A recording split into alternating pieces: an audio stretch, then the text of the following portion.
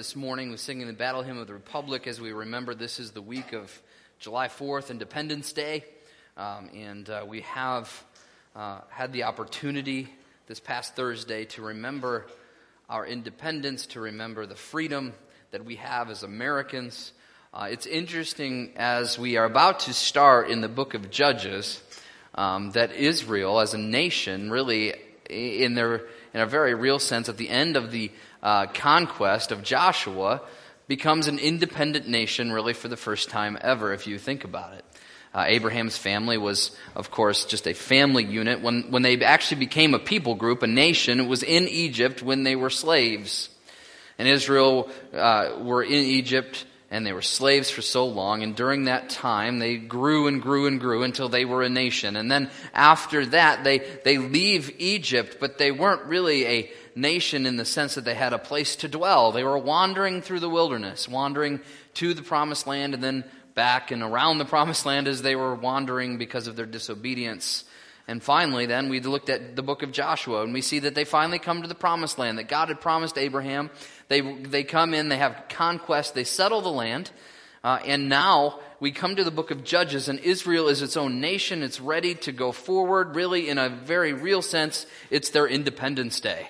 It's time for them to celebrate the fact that they are a nation.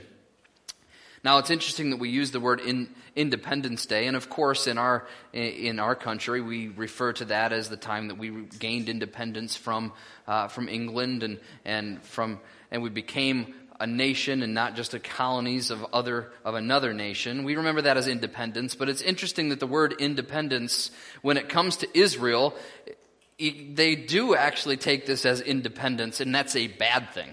In the sense of Israel, what we're going to see through the book of Judges is they decide that they're no longer going to be dependent upon God, but they're going to be independent. That they will walk away from God to be independent and to strive after their own longings, their own freedoms, instead of being dependent upon God. See, really, the fact that Judges is here, the fact that Joshua just had great victory and Israel had great victory in Joshua was not to allow them to be independent, but it was to remind them to continue to be dependent upon God.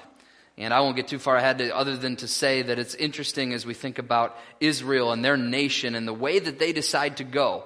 And it's not so much different than maybe even our country, who at one point when we were founded, had a lot of Christian principles behind it, and it was there was godly values that guided this nation. And now I think in our independence, we have lost our dependence upon God. That's a good discussion for another time. But this morning, we're going to see that Israel is going through this very thing. And so with that in our mindset, as we're coming into the book of Judges, this is a new series. We just finished Joshua, and you think, okay, great, new book, new series, new subject. Truth of the matter is actually you look at the book of Judges and it's just a continuation of Joshua. Joshua tells us the ups and downs of the Israelites as they have the conquest over the Canaanites, but Judges now tells us what happens immediately following that. And actually in the next week or two we're going to see that there's a few passages that actually overlap one another. And the chronology gets a little confusing, but the understanding is what Joshua was ending the period of the patriarchs. It was ending the period of the promises to get to the promised land. Now Judges starts this new idea of now they're in the promised land, and how are they going to handle that? But just in case you weren't here for Joshua, or maybe you just forgot some pieces, just let's go back for what we've seen so far real quick from the book of Joshua. We see that at the beginning of Joshua, Moses dies, and Joshua is given responsibility to take possession of Canaan, the promised land that was promised to Abraham. And so Joshua is given this responsibility from God, and Joshua does lead Israel over the Jordan River into the promised land. He leads Israel to victory over all the people of Canaan, all the people that were giants, all the people that were greater than Israel, that had more military might, that were more politically independent. And even when they joined together in alliances, God gave victory to Israel as Joshua led them. So as they took the land of Canaan, all the land of Canaan was given as an inheritance. They have a conquest over the whole land. Joshua gives every tribe a piece of this new land, But we're told at the end of Joshua, and this is going to be important, at the end of Joshua, we are told that not all the Canaanites had yet been driven out of the land. That although they had possession of the land, although they had control over the land, there were still pockets of people that were Canaanites that God said you need to drive them out completely. Because if you don't drive out the Canaanites completely, their gods and their culture is going to pollute the holiness of Israel. And that's exactly what we're going to see happen, as that's kind of a spoiler. We'll get there as we go through the book of Judges. And so, all of it is given, but not all of the people have been driven out that God has told them to do. So Joshua then, at the end of Joshua, commissions Israel to finish the conquest in obedience to God, to continue to obey God, and as they obey God, then the conquest will continue. They will drive out the rest of the people, and it will be complete. And we're told in Joshua that it's very clear that if you obey, the Lord will be with you, and he will drive out the people before you. So that's what Joshua tells the people before he dies. And we've seen through the whole book of Joshua, and we can't lose this, that Joshua is not the hero. God is, and that God is the one who has given Joshua the land. God is the one who has given Israel the land. It is his gift that he gave to Israel, and Joshua is just playing a part as he led Israel in to take the land. But with that in mind, as God is the one who has given the land, God also is the one with the ability and also the promise, or threat if you want to say it that way, of taking the land away from Israel if they turn their backs on him and they don't obey him. It's the idea of a covenant, that I am doing these things for you. Now, because I've done these things for you, I expect then that you obey me. That's what God says. And if you don't, then the very land that I gave you, I can take back. And that's where we're left in Joshua. And it seems as Joshua dies and as Israel has been told this, and they have made the claim that they will serve God and serve God alone. They have made that claim verbally. Now in Joshua, or as in Judges, as we move on, we're going to see whether or not what they said, that they were going to follow God completely, actually came true. And if you know anything about the book of Judges, or anything about Israel's history, you will know that this is not going to go in a good direction. So as we come into Judges, let's keep in mind that this is going to be a little bit of a depressing book as we see Israel not doing what they said they would do, and vice versa, God doing exactly what he said he would do if they didn't obey. And so we're going to take some time to look at that. Real quick, some background to Judges, just the historical background so you know where the time frame and those type of things. First of all, the author of Judges is fairly unknown. There's a lot of debate about who wrote this. We know that God is the ultimate author of all Scripture, but who actually penned the words, we're not exactly sure. There's a very strong case to be made for Samuel. It seems to be that the author is pointing towards a godly king that would be David, which we know Samuel was very involved with David. So there's a good chance it could be Samuel as he's writing some of the history to inspire Israel to want a godly king that would follow God. Maybe not. It could be somebody else, or even it's likely that there was a number of authors that came together because this book was written over a long period of time. Maybe there was different authors that penned different parts of this book. In the end, it doesn't really matter which human person penned this because we know that this is God's word to us and there's a reason it's here. But the date of this, I'm just going to say this about the date. The events took place over the span of 350 years. 350 years from when the conquest of Canaan until just about when David is about to take the throne. So there is just about when the kingship is going to come to Israel. So it's about 350 years. That's important to remember. This does not all happen within just a few years. So we want to keep that in context. 350 years of history happens in the book of Judges. So as we go through this, we need to keep that in mind. And that's going to be important as we go, that this isn't all happening in just a few weeks. This is happening over 350 years. By the time we get to Samson, he's going to be a contemporary of Samuel. And we know, if you know anything about Scripture, you know that Samuel is the one who ends up anointing both Saul and then David to the kingship. All right, so that's the general time setting.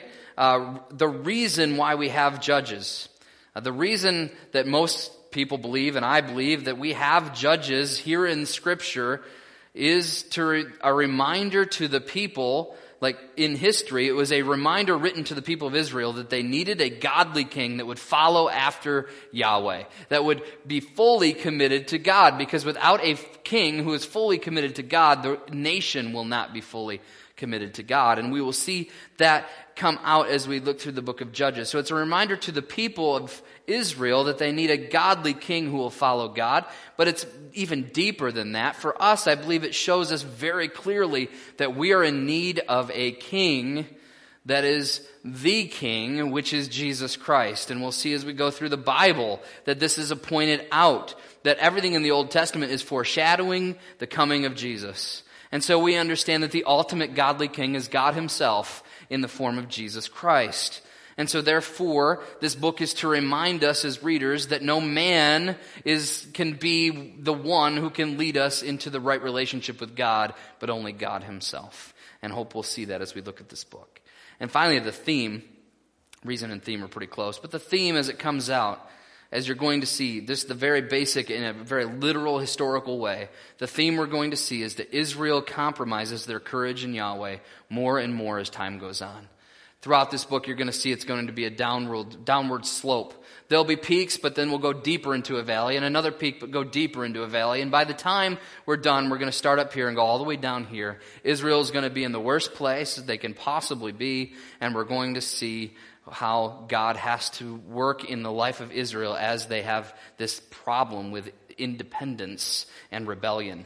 And so the theme really is that Israel is going to compromise their courage in God more and more as the time goes on. See, Joshua was all about courage. And if we remember what courage is all about, it's about trusting God, obeying God, listening to God, being on God's side, and leading the way with his strength.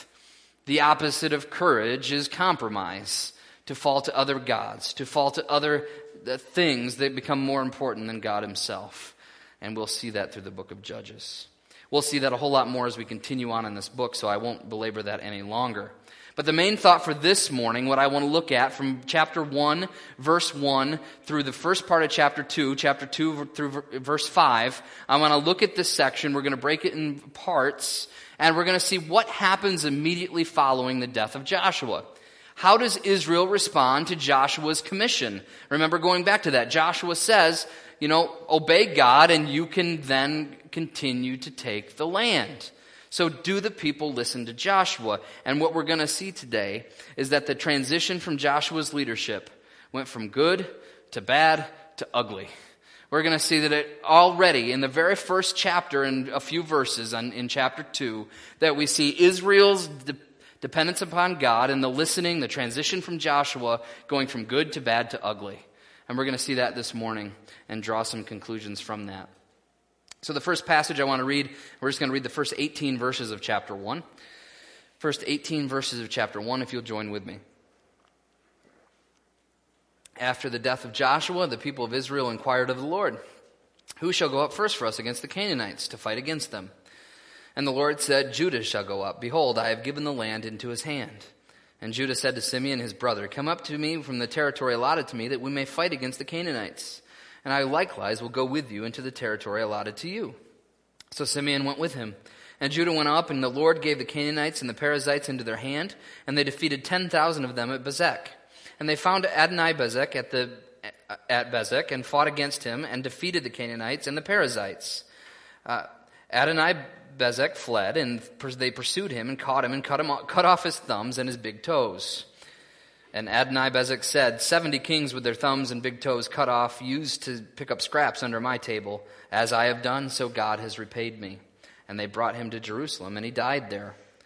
Then the men of Judah fought against Jerusalem and captured it and struck it with the edge of the sword and set the city on fire. And afterward the men of Judah went down to fight against the Canaanites who lived in the hill country, in the Negeb and in the lowland. And Judah went against the Canaanites who lived in Hebron. Now the name of Hebron was formerly Kiriath Arba. But they defeated Sheshai and Iman and Talamai.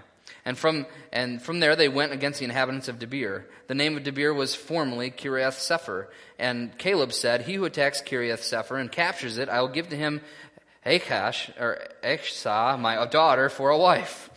And Othniel, the son of Kenaz, Caleb's younger brother, captured it. And he gave him Aksha, the son of their daughter, for a wife. And she said to him, she urged him to ask her father for a field. And he dismounted from her donkey, and Caleb said to her, "What do you want?" And she said to him, "Give me a blessing, since you have set me in the land of the Negeb. Give me also springs of water." And Caleb gave her the upper springs and the lower springs.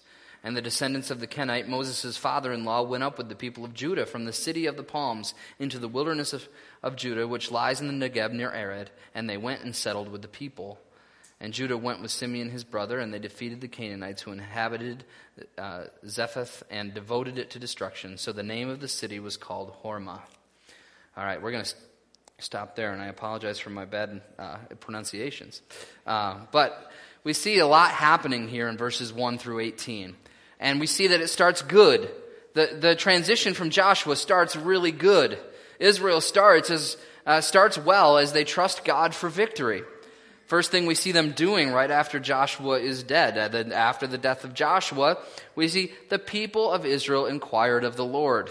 This is a good thing. The people sought the Lord and they listened to what he said. They asked God, who should go forward and continue the conquest? And the Lord says, and we don't know if this is through a prophet or maybe through the oracles that are part of the tabernacle, we're not exactly sure, but somehow God communicates to them, says, Judah will be the first to go. Judah will go up, behold, I have given the land into his hand. Now, when it says his, and it's referring to Judah and Simeon, let's keep in mind, these aren't necessarily specific people names, but these are names of the tribes of Israel. And so the tribe of Judah is given the first commission, if you will, to continue the conquest. Which, by the way, is very interesting. If you think about Judah, you know that David comes from Judah, and ultimately Jesus comes from the tribe of Judah. From the very beginning of the nation of Israel, Judah takes a prominent role here in Israel. So we see that people sought the Lord and listened to him. That's a good thing. Another good thing is we see Judah has great victories. And Judah also has unity with his other tribes. He actually comes and asks for help from Simeon. Now, some people say that this is actually an act of disobedience because Judah should have done it himself. We don't know this to be true. I don't think God necessarily said, Judah, you have to do this alone. Don't make any alliances with other tribes of Israel. I think this is a good military strategy. I also think this is a good sign of unity. But we see so I believe this is a good thing. They're working together, and Judah with the tribe of Simeon, they come together, they work together, and they have great victories. Verses 3 through 18. There's victory after victory after victory. We see this king that they first dispose of. They cut off his thumbs and his big toes. Why do that? Well, that was a symbol, and it was a symbol to show that this king will no longer be able to make war against other nations. This king will no longer be able to make war against Israel. And that is a symbol of why they do that. And I want to just say as an aside, it's interesting that Adonai-Bezek understands something. That the reason that he is being judged and his people have been defeated is because of the way he has acted. When he talks about the fact that 70 kings he's cut off their thumbs and big toes. And then he used them to pick up scraps at his table. Obviously, and then he says, as I have done, so God has repaid me. He understands that what God is doing in Canaan is because of the sin of Canaan. An unbeliever understands why this is happening to him. And he ends up dying. But we see all these victories that Judah has as Simeon joins him.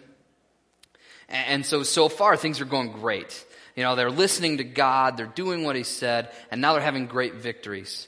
And in the midst of the victories, we see a couple of these stories that come out. We're not going to park on them too long.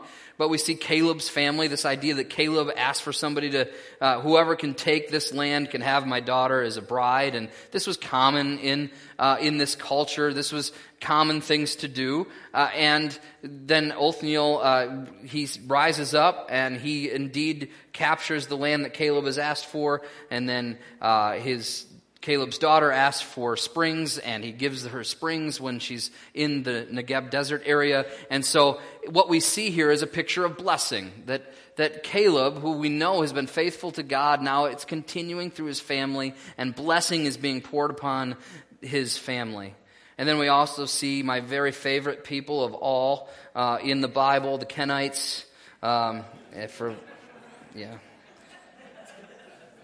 for obvious reasons. But the Kenites, Moses' father-in-law, Jethro, is a Kenite, and his line is with Judah at this point. Now keep in mind, they are not ethnically necessarily Hebrews. They're not ethnically Israelites, and yet they are Israelites here because they're with Judah and they have the same blessing. But the point of all this is to show that Israel and the people that are with Israel and the people that are on Israel's side are being blessed. There is great blessing happening here, as was promised to Abraham, that he would be blessed and those who bless him would be blessed. And we see blessing happening. And there is blessing happening, and there is victory happening, and they are listening to God. If we ended right here, we'd be like, they get it. Israel is doing great. Good job, Israel. You've remembered God, and he's giving you victory. And then we start to see some things change. And it's very subtle at first. So we're going from the good now to the bad. The bad is that Israel stops short of completely driving out the Canaanites, verses 19 through 36. 19 through 36. Let's read those together. And the Lord was with Judah, and he took possession of the hill country. But he could not drive out the inhabitants of the plain because they had chariots of iron. Excuse me. And Hebron was given to Caleb, as Moses had said, and he drove out from it the 3 sons of Anak. But the people of Benjamin did not drive out the Jebusites who lived in Jerusalem, so the Jebusites have lived with the people of Benjamin in Jerusalem to this day. The house of Joseph also went up against Bethel, and the Lord was with them. And the house of Joseph scouted out Bethel. Now the name of the city formerly was Luz. And the spies saw a man coming out of the city, and they said to him, "Please show us the way into the city, and we will deal kindly with you." And he showed them the way into the city, and they struck the city with the edge of the sword, but they let the man and all his family go. And the man went to the land of the Hittites and built a city and called its name Luz, and it is Luz to this day. Manasseh did not drive out the inhabitants of Beth-shean and its villages, or Tanakh and its villages, or the inhabitants of Dor and its villages, or the inhabitants of Ibleam and its villages, or the inhabitants of Megiddo and its villages, for the Canaanites persisted in dwelling in that land. When Israel grew strong, they put the Canaanites to forced labor, but did not drive them out completely. I think I went ahead, did I? Or not? No, I'm going all the way to the end. Then Ephraim did not drive out the Canaanites who lived in Gezer, and so the Canaanites lived in Gezer among them. Zebulun did not drive out the inhabitants of Kitron, or the inhabitants of Nahalol, and the Canaanites lived among them, but became subject to forced labor. Asher did not drive out the inhabitants of Akko, or the inhabitants of Sidon, or Alab, or Akzib, or Helba, or Aphik of Rehob, and the Asherites lived among the Canaanites and the inhabitants of the land, for they did not drive them out. Naphtali did not drive out the inhabitants of Beth Shemesh or the inhabitants of Beth Anath, so they lived among the Canaanites and the inhabitants of the land. Nevertheless, the inhabitants of Beth Shemesh and Beth Anath became subject to forced labor for them. And the Amorites oppressed the people of Dan back into the hill country, for they did not allow them to come down to the plain. And the Amorites persisted in dwelling in Mount Heres, in Aijalon, and in Shelbim, and from the hand of the house of Joseph rested heavily on them, and they became subject to forced labor. And the border of the Amorites ran from the ascent of Akrabim to the Selah and upward. All right, once again, I'm sorry. But as we go through this, we see something happening. The first thing we see right off the bat in verse 19 is Judah, and then following Benjamin, do not finish their victories. They don't finish their victories. They stop short. In verse 19, and the Lord is with Judah, and he took possession of the hill country, but he could not drive out the inhabitants of the plain because they had chariots of iron. Now I got to pause here. It's a confusing passage. So it looks like, face value, God failed. It says God's with them, but then they can't quite get the job done. Because of the chariots of iron, they can't take the plain. Now, this is an interesting thing, and there's a lot of debate about this, what's happening here, and there's a good chance that maybe the Israelites have already began some false god worship. They've been worshiping some other idols, and maybe this is a judgment. We're not told that specifically here. But what I do know is going back to the book of Joshua, there is something that is made very, very clear. When God is on your side, you win. So this says God was on their side, but they were not able to drive out the chariots. What I have to believe as we look at this, and I believe we have historical precedent as we look at Joshua, is that there is some reason now that Judah, as he goes out to fight, stops short out of some reason, maybe fear, or maybe but whatever it is not complete dependence upon God. My guess is, looking at this, that they went forward, they conquered the easy parts, if you will, but then when it got hard, they backed away and they retreated. I don't think this was an issue of they actually didn't have the ability to win, because that would say that God doesn't have the ability to win. We know that God is sovereign over all and can do anything and everything he pleases. And so therefore, it's not a problem with God here. It must be a problem with the Israelites. It must be a problem with Judah. And I believe, going back to Joshua, they didn't have the courage that they were called to have. They didn't have full devotion. They didn't have full faith. They didn't totally trust God to give them the victory. And so they stop short. They stop short for whatever reason. And it's told to us that they stopped short because of the chariots. Because they were outnumbered and outgunned, they stopped. And we're going to see this is going to create lots of problems later on. As if you would think about this, actually who they're fighting is going to be some of the Philistines that we'll see giving Israel tons of problems throughout history. But we also see Benjamin does the same thing. We're not told exactly why this happens, but Benjamin goes into Jerusalem and drives out some of the people, but not all of the people. And we're told that, and we're like, okay, I understand. They might leave some people behind. So then we see next Joseph's tribes, and I say that because it says the house of Joseph. That's Ephraim and Manasseh. They're two separate tribes that came from Joseph. They both also failed to drive out Canaanites from their land in verses 22 through 29. We see that they have these battles, but they leave people behind. And actually, the first one looks good on the surface when we read about how they together, the house of Joseph scouts out Bethel. They see a man coming out, and they say, "Show us a way into the city, and we'll deal kindly with you." And he shows them how to get in. They sneak in, they kill everybody, but they let him go, and he goes and sets up a city in the Hittites. He's a Canaanite that now has set up a city that the Israelites let go. They were not called to make covenants like this. They went on their own wisdom and asked for this man to show them a way to sneak in so they could have victory. But in doing so, they didn't have complete victory because they left that man and his family alive, who then started a city that would one day be a Canaanite city that would go against them. And so we see that right even in that little story, it seems like victory, but it's not total victory. Manasseh has victories, but doesn't drive out all the inhabitants. It says it puts them into forced labor, which leads us to the rest of the tribes. Not only did Judah and Benjamin fail, and Joseph's tribes, but all the other tribes fail as they chose to enslave people instead of to destroy them. Verses 30 through 36, we see this. Time and time again, these tribes have partial victories. They don't drive everyone out, but they make them their slaves. Now, from our standpoint, from a human standpoint, looking at this, we would think, wow, they've really got a good strategy here. Why kill the people when you can use them? Why drive them out if they can be good for you? And that's exactly what Israel does. They say, wait a minute, we can have these slaves work for us, so we don't have to do all this work. Why would we drive them out when we've got free labor? And that's exactly what Israel is doing here. And Israel, not meaning to, I don't think they had it in their mind to think, oh, I'm going to purposely disobey God.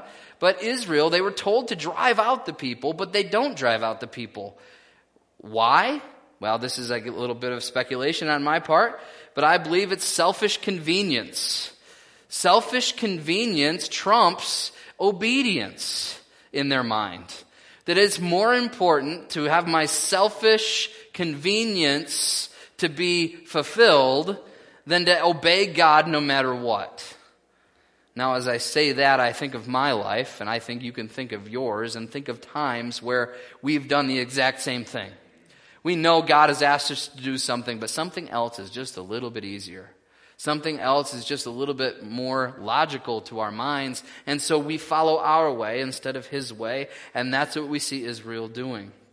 So things have started good, now they've gotten bad, but then in chapter 2, verses 1 through 5, things get ugly. All right, things get real bad. And it's because God comes on the scene to drop a message that is not a good message. The ugly comes as Israel has abandoned Yahweh. Israel has abandoned God, the Lord, Yahweh, the covenant God. Chapter 2, verses 1 through 5. Now the angel of the Lord went up from Gilgal to Bochim and said, I have brought you up from Egypt and brought you into the land which I swore to give your fathers. And I said, I will never break my covenant with you, and you shall make no covenant with the inhabitants of this land, and you shall break down their altars. But you have not obeyed my voice. What is this you have done? Now I say, I will not drive them out before you, but they shall become thorns in your sides, and their gods shall be a snare to you. As soon as the angel of the Lord spoke these words to the people of Israel, the people lifted up their voices and wept. And they called the name of that place Bochim, and they sacrificed there to the Lord. Bochim means weeping, weepers. They weep, but why do they weep? Well, let's see the ugly. We see that God pronounces judgment on Israel for disobedience, verses 1 through 3 here in chapter 2. The angel of the Lord comes from Gilgal, the place where the covenants have been seen, and he comes to Bochim where they are, and he says, I brought you up from Egypt, I gave you freedom, and you've thrown it away because you have not obeyed my voice. That's what he says. Now, the angel of the Lord, many people believe, could be the pre-incarnate form of the Son of God, who would be Jesus when he came as a man. Maybe it is, maybe it's not, but what we do know is this is a message from God. A message from God himself. And he says, I brought you up from Egypt. I brought you into this land, and now you've disobeyed me. And he pronounces a curse, and he says, no longer am I going to drive the people out before you, but they're going to be a thorn to you, and their gods are going to create problems. Now, if we didn't have Joshua, this would be like, why would God it seems like a pretty knee-jerk reaction just to throw that out there. But we know Joshua. He's already told them this is what he's going to do. They knew what they were getting into. He said, look, if you don't obey me, you're not going to be able to have all the land, and the people are going to be a problem for you. He said that in Joshua, and now it's coming true in Judges.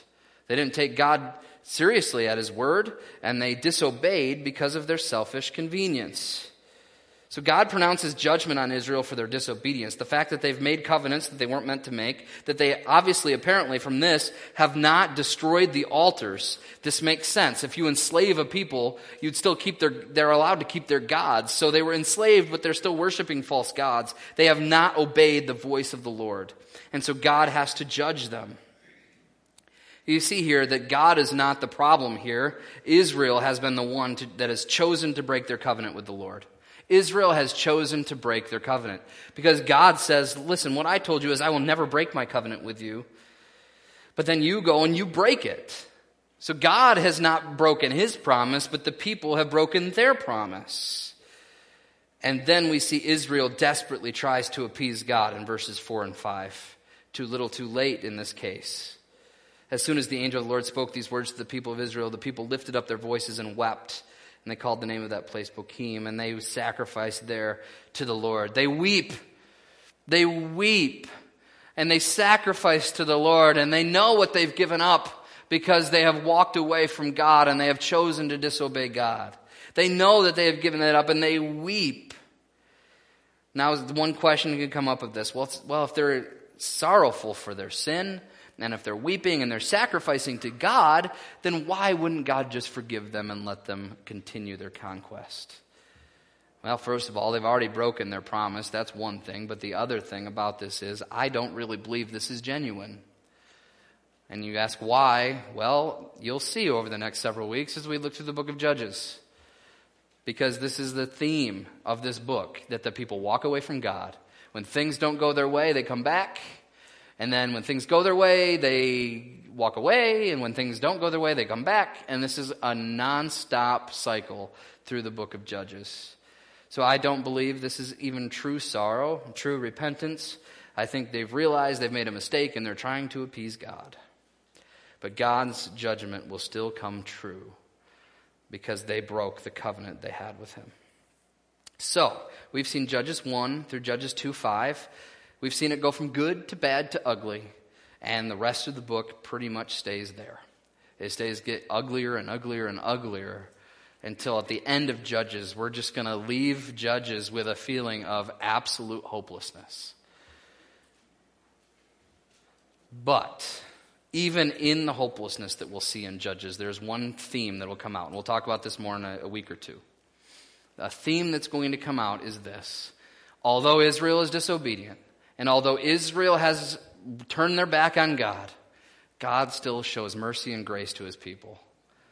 He brings judges, which is the point of this book, by the way. The name Judges is because that's temporary rulers of Israel, temporary deliverers of Israel. But temporary is the key word.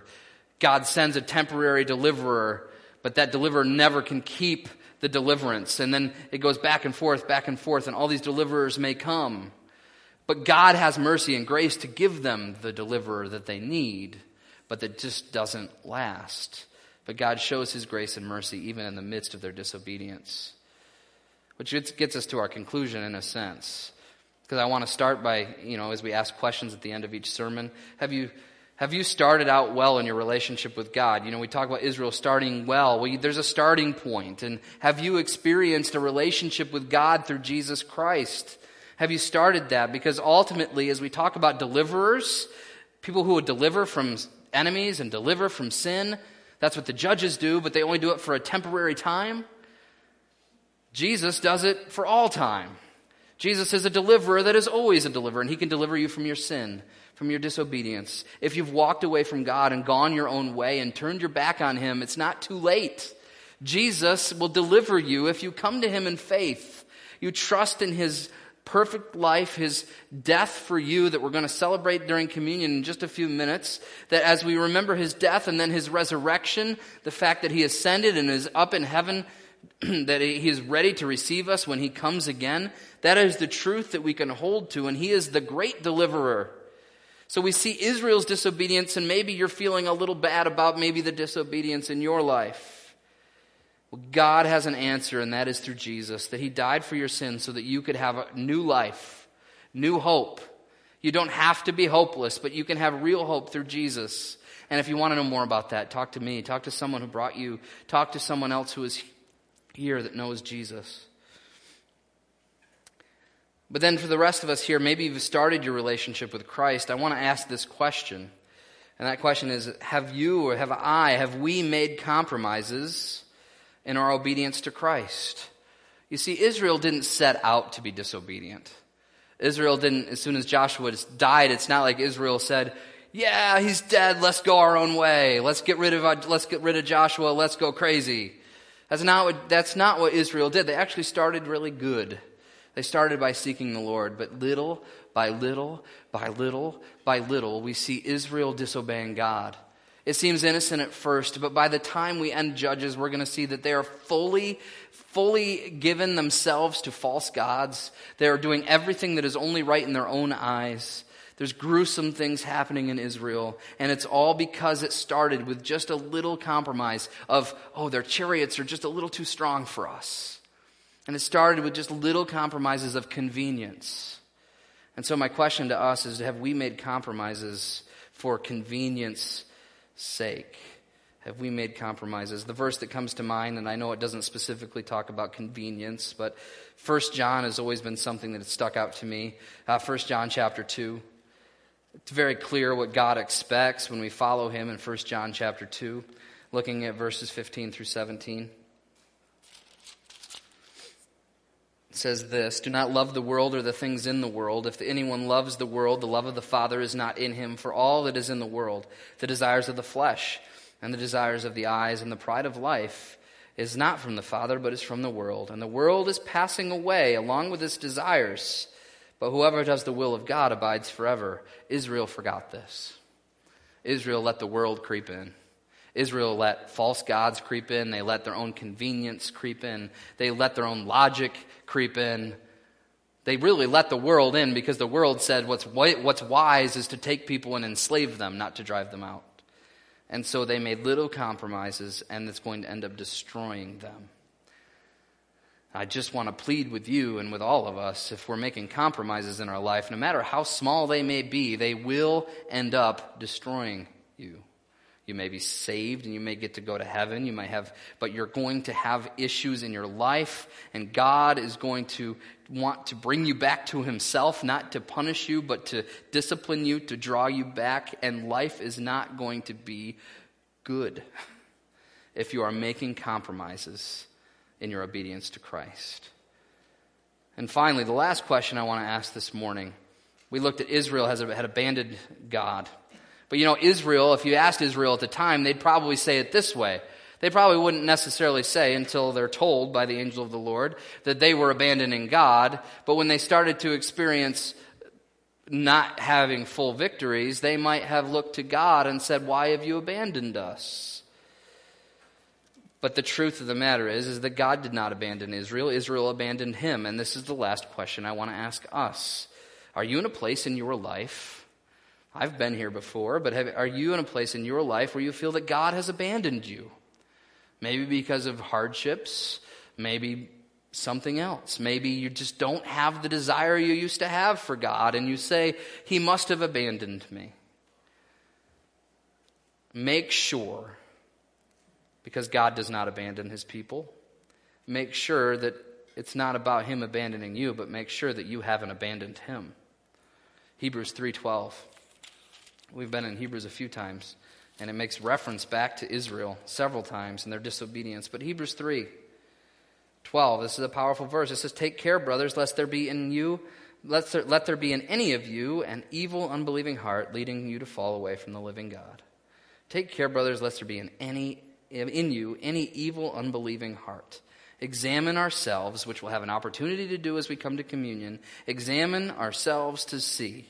If we feel that God has abandoned us, then maybe, just maybe, we've abandoned him. And let us run back. Let us repent. Let us come to him in humility and ask him for help. And he will give it, because he is a God of mercy and grace. As we move to communion, that's something to keep in our minds.